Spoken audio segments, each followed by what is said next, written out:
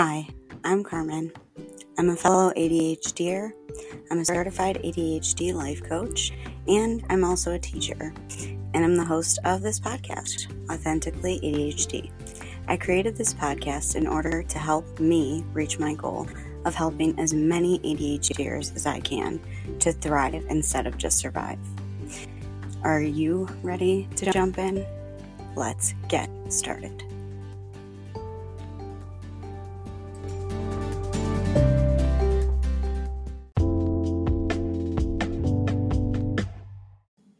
Hi, and welcome back to the show. And if you are new to the show, welcome to the tribe. Today we're talking about something a little deep. We're talking about shame. Have you ever felt shame? What about guilt? If you haven't, or if you don't claim to have, in the words of Brene Brown, you might want to check on that because you might be a sociopath, but I'm just saying, in her words. So this podcast is based off of some things I've been reading in Brene Brown's work, and I'm going to link her website in the show notes and in the description of the video because her work is phenomenal and amazing. But it got me thinking about how guilt, shame, and humiliation and embarrassment, have to do with ADHD and how they impact it. So I know that if you're listening to this podcast, you have probably felt guilt, shame, embarrassment, humiliation before because these emotions are primal. And there are actually 12 specific areas of life that we are more likely to feel shame. So why talk about shame? If you've been listening to this podcast, you might know what I'm about to say, but why talk about shame? Because when we are in shame or feel shame, it does not fuel our actions very well. In fact, it usually, in my experience, fuels spinning, avoiding, something we call buffering. I have an episode on that. It's just doing anything else but what you're supposed to do. And you're just avoiding and procrastinating, which never in turn produces the results that you want in the end. So today we're going to talk about shame, guilt, and a theory and the 4 key elements of shame and shame resilience. So it's a tool to use against shame. And that is coined by Brene Brown, which I will also link in the show notes. There's also a freebie to follow along. I will also link that in the show notes and description. So this way you can become more resilient to all the things happening, to shame, to scarcity. You can become more resilient in your life, and you're able to live more of a full life when you become more resilient to feeling shame. Because shame is a learned feeling, and we'll get to that. Shame is located in the prefrontal cortex along with the rest of our emotional regulation, which is great. If you couldn't hear my sarcasm there, yes, our prefrontal cortex is it's not developed as much. It's those of us with ADHD, we have less of a developed prefrontal cortex. It's smaller, and it doesn't work as well as a neurotypical brain's prefrontal cortex. So the fact that shame and guilt and all that is up there doesn't really work in our favor. This is why growing up with ADHD makes us way more susceptible to shame, which drives disconnection, which is not good because connection is a vital human relational need. We need to feel connected to other people. So when we feel shamed, shame drives disconnection. And I think those are Brene Brown's words, but they are very awesome words. Shame drives disconnection. If you've ever thought about something that that has shamed you before. You've gotten made fun of at school. All the kids are laughing, maybe at somebody else, and maybe it's not at you.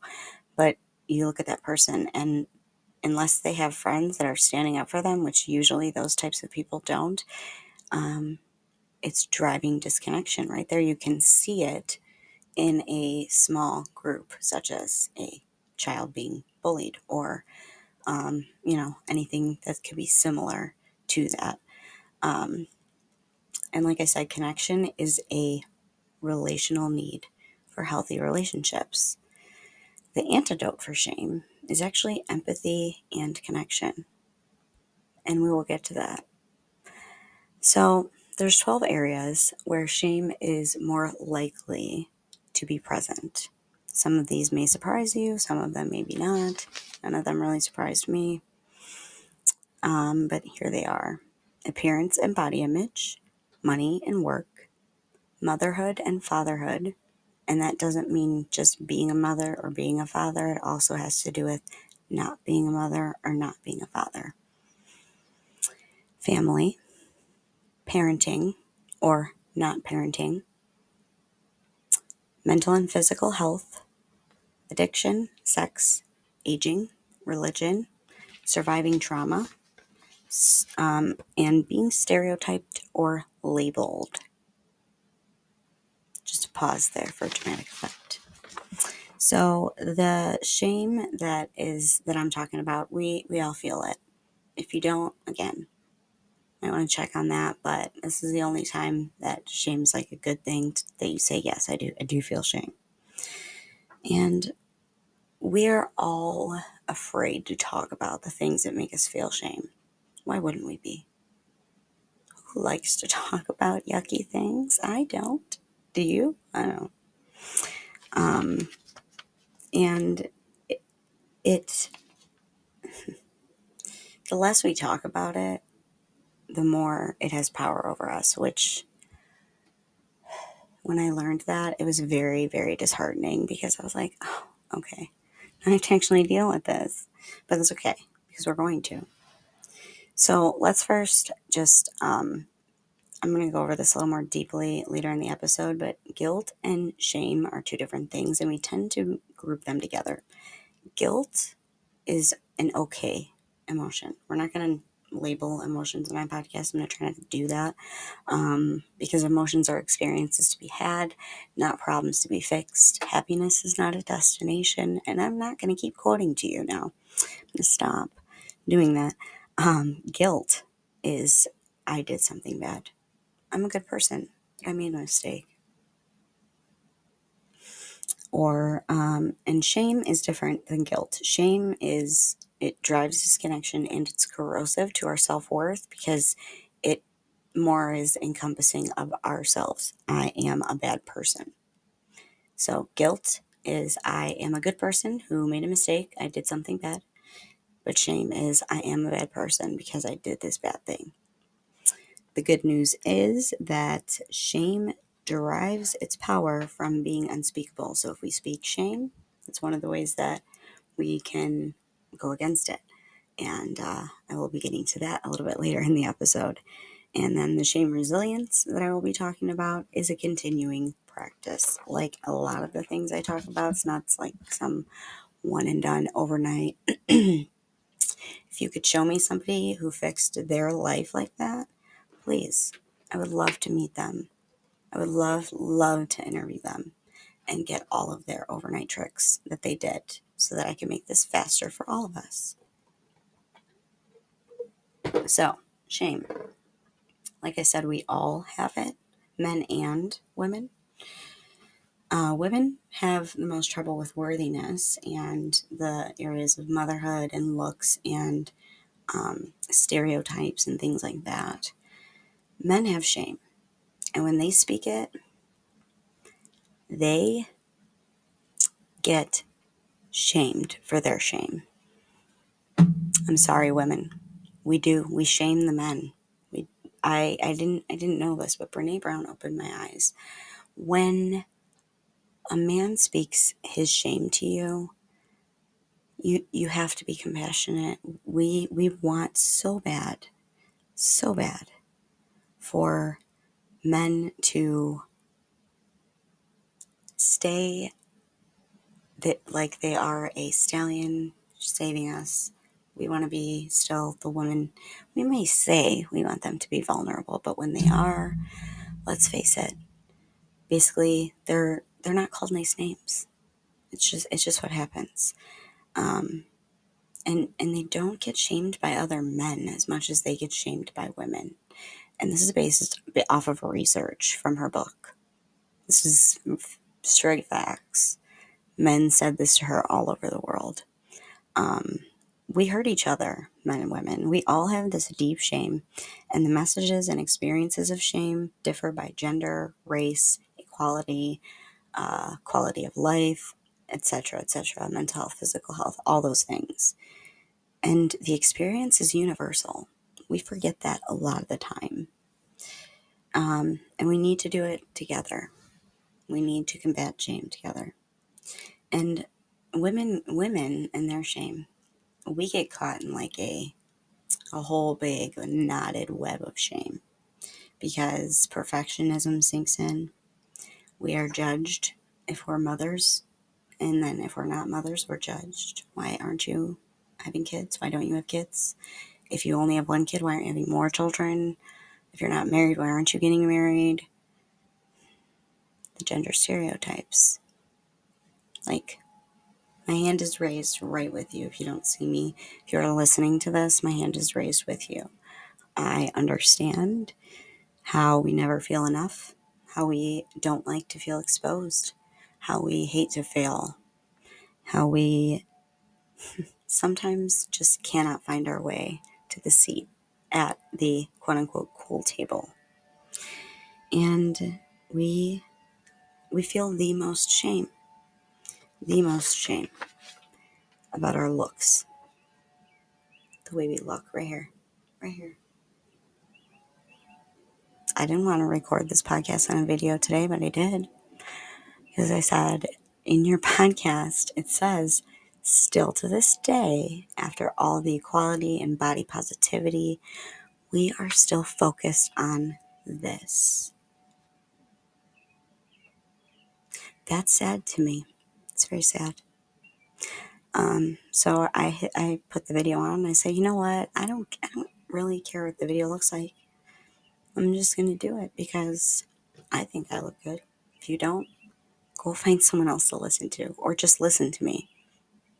You don't need to watch me. So motherhood is a close second. Again, this is all based on research, and I will link the website in the show notes so that way you can look at all the research that Brene Brown has done. But motherhood,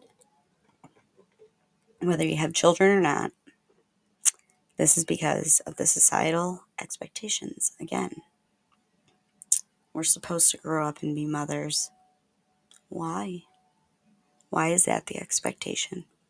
Why can't we grow up and maybe not be a mother to children, but a caretaker of dogs? And, we teach kids and coach people of all ages. So we are influencing the world. You don't have to have kids to influence the world. And if you are a mom, you're judged on every single way that you do it. And I'm so sorry. I personally am not a mother, but I don't agree with people who say that you should or should not breastfeed, or that you should or should not this, or should not that. You're the mom. It's your decision, as long as you're not beating them or, killing them. It's your decision. You are their mom. What you're doing is what's best for them. And we get caught up in the shame of other people in motherhood. Those are the two tops for mothers. We're not supposed to fall apart. Good mothers, at least. Basically, universally, failure equals shame. Shame is being wrong. And showing fear is wrong, and it's shameful. That's how it's viewed in society. I am a bad person is what shame means.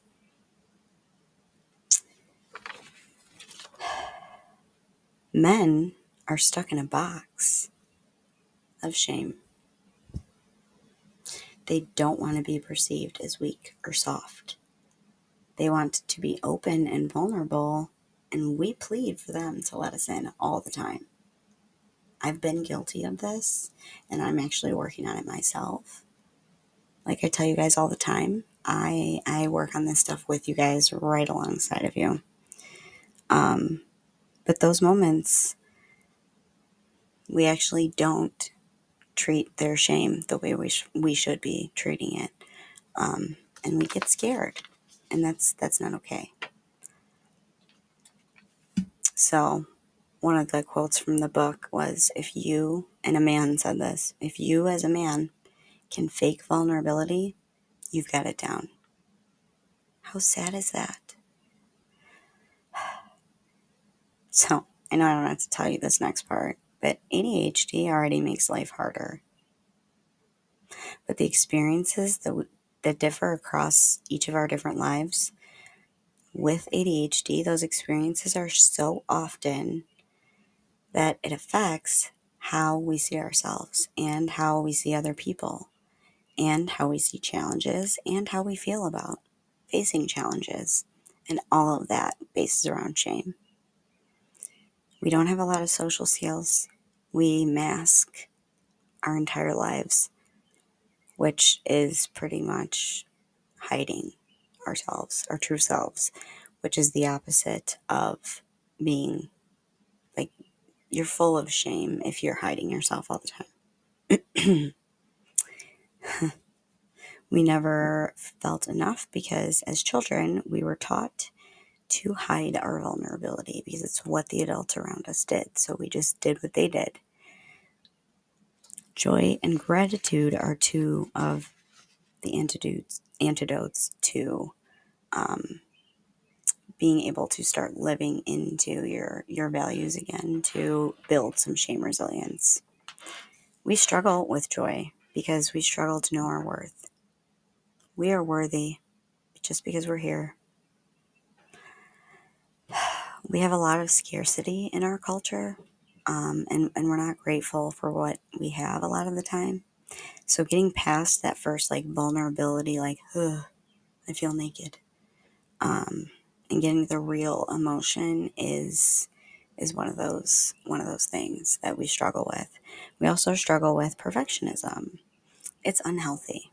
It's not striving to be your best self, and it's destructive. And then it's addicting because perfection doesn't exist, so you never reach it. And it's also someone else's perception of you, which you can't control. Why again do we engage in perfectionism? Recovering perfectionist, recovering people pleaser. And so it's based off of perception and feeling shame. One of the antidotes to this is mindfulness. It does not always have to be sitting still, so please don't fast forward when I say the word mindfulness, because that's always what I thought. I always thought it had to be sitting still or being at peace. It's more about paying attention to your emotions without avoiding them or bypassing them, but also not over exaggerating them and overindulging in them. Just noticing they're there and validating them. Being it's okay to feel this way. It's okay to feel sad if somebody said they didn't like your hair, or oh, ew, you did your makeup bright pink and purple today. Gross. I don't like people with glasses. Just pay attention. Why wouldn't you feel sad if somebody said something like that? Because shame, disconnection, and isolation are the unhealthy and automatic coping skills for people with ADHD, and especially the comorbid disorders of anxiety, sometimes depression, and other things like CPTSD and insomnia, and I could go on, but that would take a long time. I have an episode on it. Isolation is very detrimental. It can lead to deep depression And we are really susceptible to this because of our emotional dysregulation and all the cognitive distortions that we have. And then if we also ruminate, it makes it a lot harder. Pair this with being told that you're doing things wrong. You're too much, too loud, too this, too that, etc., etc. As you grew up from the people who cared for you. They didn't mean anything by it. I'm not blaming them. They didn't do any of this in order to make us feel shame. This is just what happens as you grow up, from your parents to your aunts, uncles, teachers, coaches, people in the media, people just in your life in passing, people talking to other people. They don't even have to be talking to you, and you can pick up a message like being thin is the cool thing or the thing you need to be. And that's, again, it all influences the thoughts and emotions that we have about ourselves. And it can influence shame. The older you get, especially if you're undiagnosed, the more shame that you are at risk of experiencing, because the feeling of shame can range from forgetting your keys to being ashamed of your own thoughts and emotions. Even shame for just being who you are, especially with ADHD. Shame is one of the most primitive emotions. We all have it, and people who have ADHD feel it stronger. It's just magnified because attention deficit is actually just a regulation disorder. So here's the thing about shame. It's toxic, it's corrosive, and if you live in shame for too long, it affects your ADHD symptoms traumatically, because it is traumatic to feel shame, because it means I am bad, and you start viewing yourself as bad for everything. See, the issue here is that we are using the incorrect terminology. Remember how I said the difference between guilt and shame? Because humanity tends to use shame, guilt, and humiliation and embarrassment interchangeably, we use all the 4 of those words. Those are 4 different words. Think about it. When I learned this, it made a lot of sense. I actually wasn't that mind blown. I was mind blown that I didn't realize it sooner, why we were doing this. Because they do not mean the same things. Each one of them has their own definition. You ready for them? Shame means I am bad due to my actions or who I am. Guilt. I am a human who made a mistake or did something bad. Embarrassment. This is a fleeting emotion, fast in and fast out. Usually we don't feel it for very long, and it's something we don't feel alone because other people do it a lot. It's because we know that other people have tripped too and fallen into a puddle, or other people have spilled all over themselves before. So embarrassment is something that's fleeting. That one doesn't get interchanged as much, but humiliation is another emotion that we mix up with shame. Humiliation is actually based in our own perception of ourselves. In healthy individuals, they do not believe that they deserve the humiliation. Like, it was so unfair for that person to degrade me in front of all these people. But if your self-talk agrees with the critics and the people who don't have very nice talk to you, and if you don't have very nice self-talk, then if it's also ongoing in your environment, it can quickly lead to the shame talk of, it's because of me that this happened. I am humiliated and I deserve to be yelled at in front of all these people. Or I deserve to berate myself into doing a task and not maybe like rewarding myself afterwards. Like I previously stated with ADHD, we have emotions that are magnified due to our lack of self-regulation and our low emotional literacy skills. We don't know a lot of emotions. Think about it. Try to name 20. Pause this for pause it for a minute and see if you can list 20 different emotions. Because I couldn't before I read that Atlas of the Heart by Brené Brown, which again will be linked in her website and you can find it. I think they're all available on Audible and Google Play Books as audiobooks, and you can order them off Amazon. So when we do not identify, address, process, and feel through the shame, we are so much more likely to develop depression, anxiety, and more crippling symptoms that inhibit us from reaching our life goals. It just does. So I know I've been real throughout this episode, and I always, I promised you a strategy, and I always keep my promises. Now, I want to preface this by giving credit to Brené Brown's work because a lot of it is used to explain the concepts in this episode. And she coined the shame resilience theory and the 4 key elements of it. And again, I'm going to link everything in the show notes because all of her books are amazing. I have listened to them personally. I've listened to them all more than once, and I'm a big fan. So, how do we develop shame resilience? I'll tell you right now, I'm in the middle of developing my own shame resilience, and it's not easy, but it is worth it. It is. I don't like to waste your time. Your time is very valuable to me.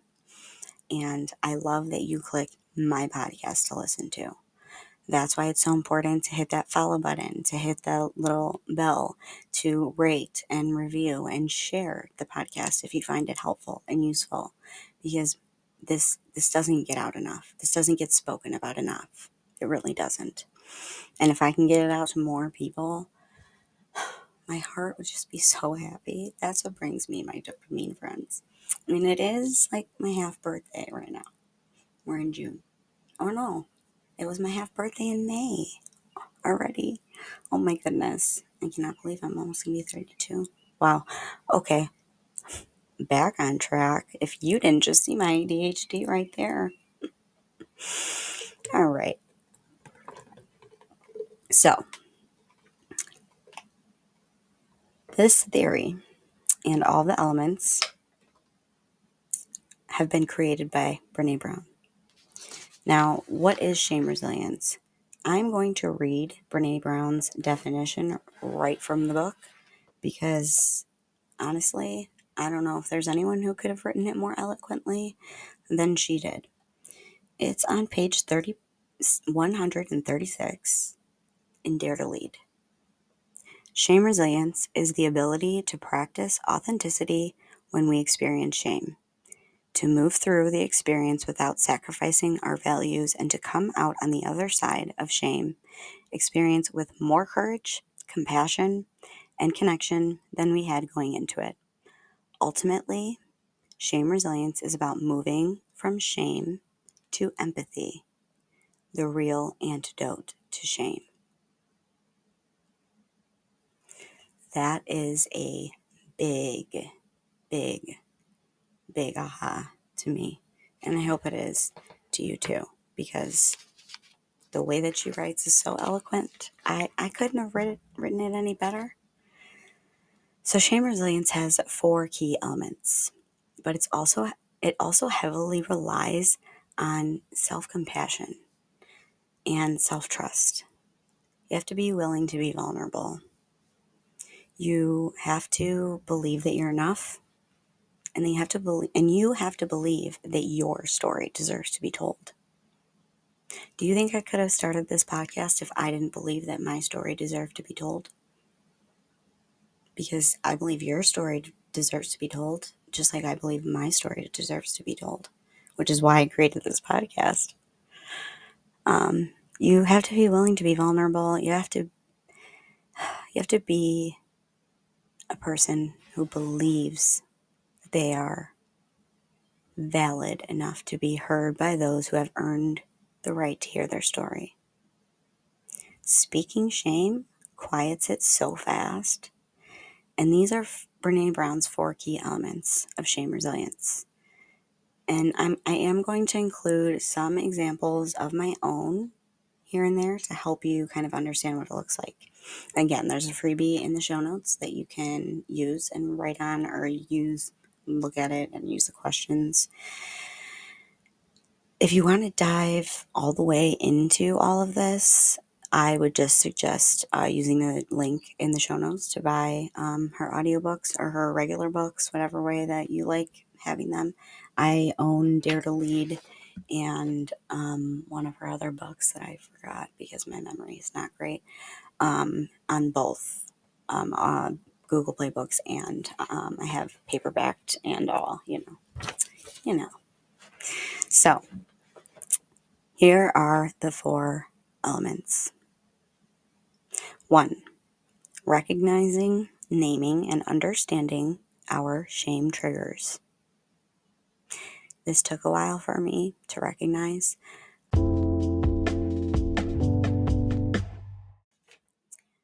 took a while for me to realize that I had triggers for shame, and my triggers for shame were being a failure, receiving criticism, and not being good enough.